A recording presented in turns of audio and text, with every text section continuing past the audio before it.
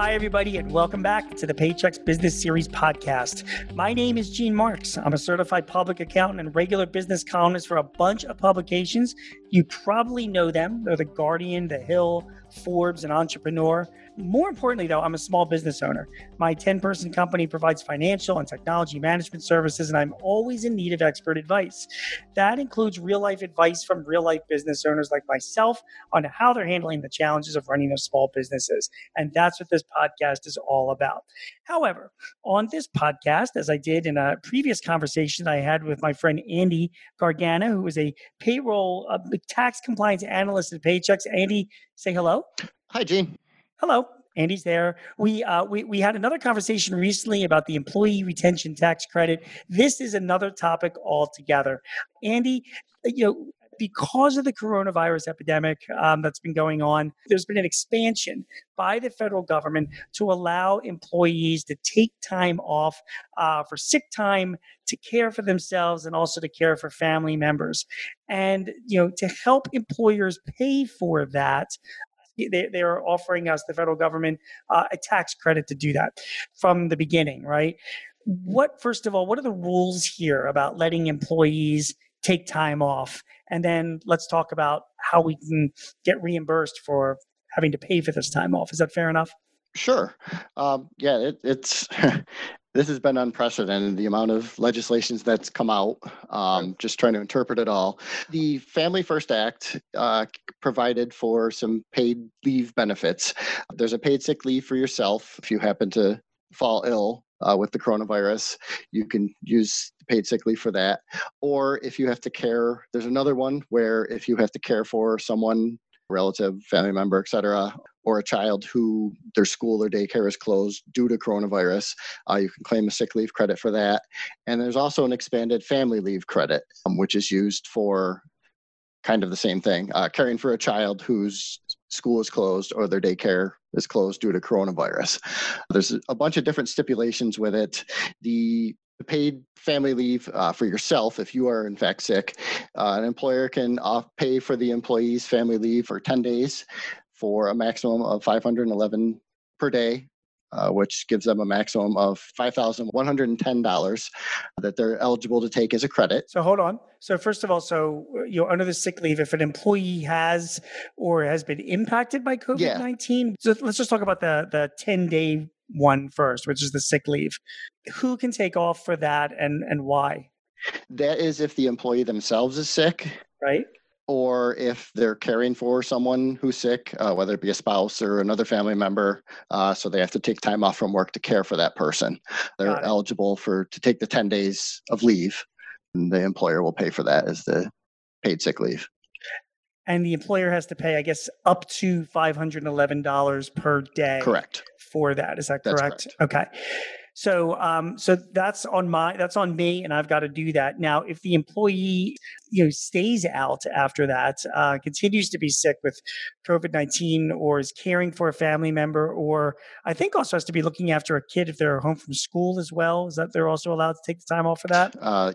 There's a family leave credit for that, which is they can take an additional 10 weeks. 10 weeks. Yeah, that's on top of, in addition to, you don't take them at the same time, but after your 10 days, if that runs out, then you can take the family leave credit if you're still going to be out. Got it. And how much do I have to pay the employee for that? The paid sick leave or the family leave? The paid sick leave we said was up to $511 a day, correct? Yes, correct. What about the 10 weeks beyond that? The 10 weeks, it's for a $10,000 limit. Got it. Okay. So they can pay them up to $10,000 for the 10 weeks. Right. And that's required now, right? I mean, before, for any size business, it was you had to have more than 50 full-time employees. You could give people time off under the Family Medical Leave Act, but it was unpaid time. But now, because of the coronavirus pandemic, because of this new legislation, the government is basically saying to employers, you've got to pay them now when they take time off. Is that correct? Correct. Yeah. The government's trying to get as many people paid as possible so everyone can survive through this. Yeah, sure. Now I understand wasn't there like two sort of levels of payment? Like there was one that you had to pay the full $511 a day for the sick leave, but if there were other reasons why they weren't coming to work, you would pay them something less. Did I get that right? Yeah. Yes, there is another one. The 511 is for if you yourself are sick. If you're home with a family member or a child can't go to school and you have to stay home for that reason, you can qualify for the paid sick, which is a 10-day thing, just like the other one, but it's limited to $200 a day Right. for a limit. So it would be a $2,000 credit. Got it. Okay, that sounds fine. Now, so you have to pay that, for the sick leave and then also for the extended family leave as well. The employer is paying for this. Do you know, and again, if you don't know this, it's fine, but I'm just curious, is there any certain documentation that that you would need to get from an employee? Can you just take their word for it? Do you know are there any rules about that? I do not believe there are any documentation requirements. What I would do for that question, because I'm more of a payroll tax analyst and that falls more of an employment Makes law sense. type question. But I would refer anyone who had that question to the IRS website. They did a really good job laying out these credits and their guidance on it. The guidance actually is very easy to understand. They have an FAQ page, which lays out any questions. Pretty much any question an employer would have, you're probably going to find on there and it'll have the answer for you. But I'm pretty sure there is no documentation requirement for Okay. this.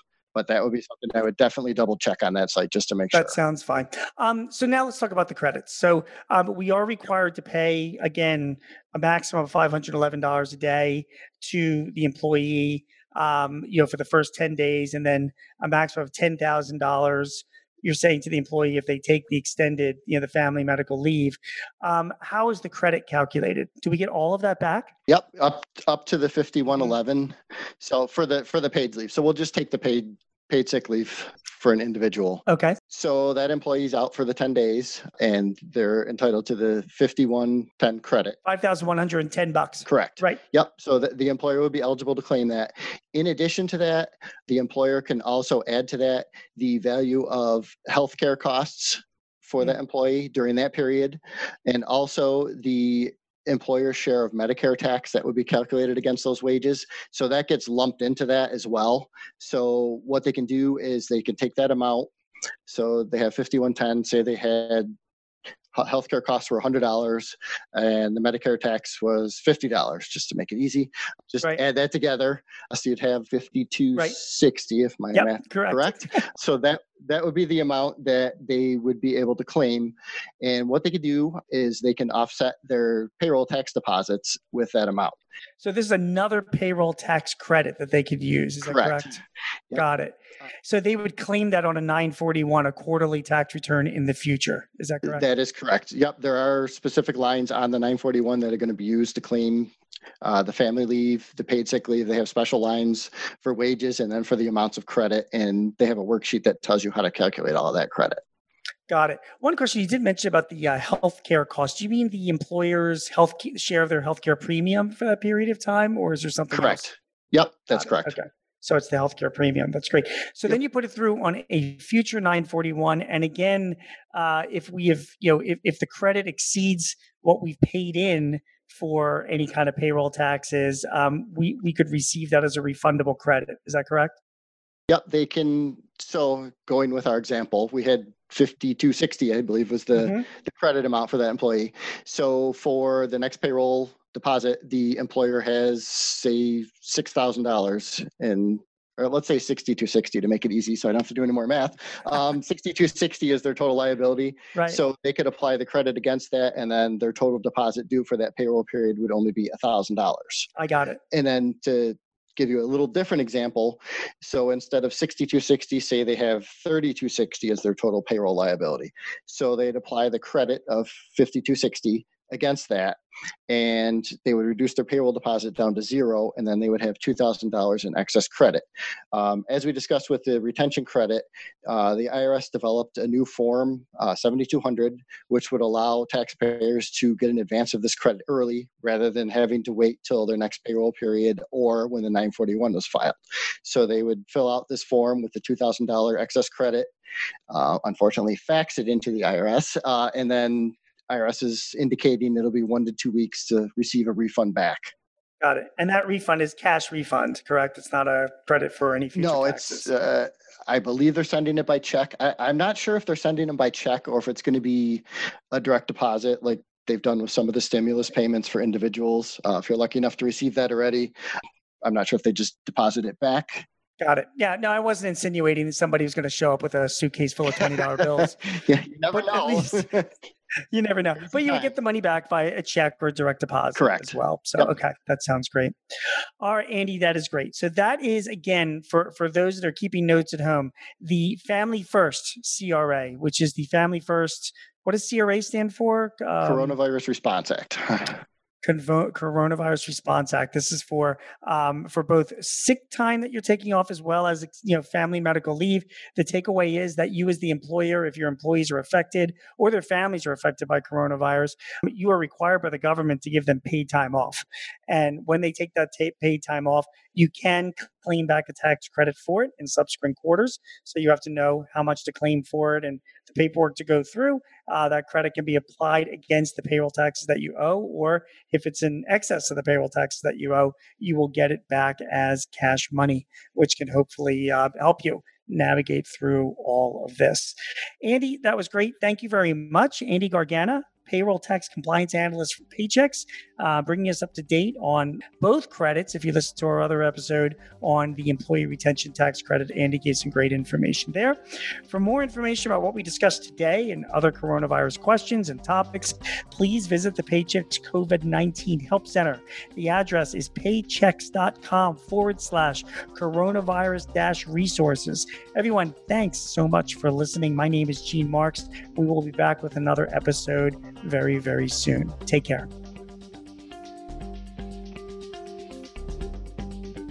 This podcast is property of Paychex Inc., 2020, all rights reserved.